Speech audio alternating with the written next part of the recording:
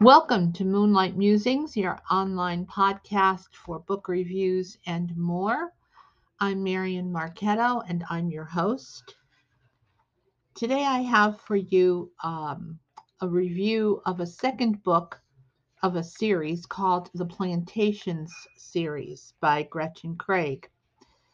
This book is titled Ever My Love, a Saga of Slavery and Deliverance. The synopsis is as follows. On the eve of civil war, the daughter of Southern planters finds her loyalties tested in a magnificent saga of family pride and forbidden love. Brought up amid the luxury of plantation life, Marian Johnston never questions her sheltered life until, driven by her conscience, she joins the Underground Railroad. Soon Marianne is living a dangerous double life, helping slaves flee by night and acting the belle by day. And nothing is riskier than her attraction to wild, heartless young Southerner Yves Chamard, while being courted by his noble older brother. Now, Marianne is desperately trying to resist Yves' seduction, knowing that her surrender to his touch may cost her everything. Gretchen Craig returns with another sweeping story that brings the Old South to life in all its glory, and a passionate heroine compelled to follow her heart.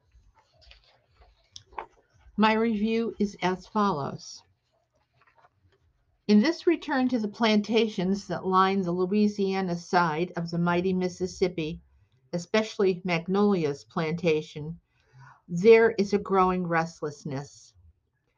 There is an increase in runaways as slaves feel it is about time to make their move and via the Underground Railroad try to find their way to freedom. For the planters and slave owners, there is an upcoming presidential election, and they fear that if Lincoln is elected, there will be a war over slavery. Both are correct. Marianne Johnston and her brother Adam are both in charge of Magnolias, while their father is on an extended business trip up north. While Adam doesn't overly concern himself with the day-to-day operations, his sister is immersed in tending to the wounds suffered by the slaves at the hands of the overseer, Mr. McNaught. Although she benefits from her life of luxury, thanks to the work of the plantation slaves, she does not like how they are treated, although life at Magnolia's is better than most. She is kind and compassionate. After a short absence, Adam returns with his friends in tow. Among them is Yves Chamard, a rogue of the first water. But under his frivolous exterior beats the heart of a shepherd, one who guides runaways from one stop to the next. It is a job fraught with danger, not only to the slaves, but to Yves himself. When Marianne first meets Yves, she dismisses him as an unlikely ally, yet he is intrigued by the young woman who has more than superficial beauty. These two will work together to find a way to help several more runaway slaves. And once Lincoln is elected, they forsake their families and go north, where they hope to help even more on the road to freedom. In Ever My Love, we are greeted once more by several characters from Book One, Always and Forever. This book picks up the story told by their children. As riveting as the first book, readers will see slavery for what it was, a cruel power trip for the few who held ownership of the land. Yet there is the glimmer of hope and kindness by those who value love and human life above all else. Reminiscent in places of Gone with the Wind, Ever My Love is more than superficial. It shows both sides of the cultural phenomenon. The main characters are as complex as their lineage: Creole, American, African. The plot is filled with twists and turns that take the reader from the plantations to New Orleans to Natchez. The secondary characters are vibrant, as is the setting. Ever My Love is the second book in this four-book saga, So far, the first two books are compelling and page turning. Caution, you may be forced to stay up past your normal bedtime.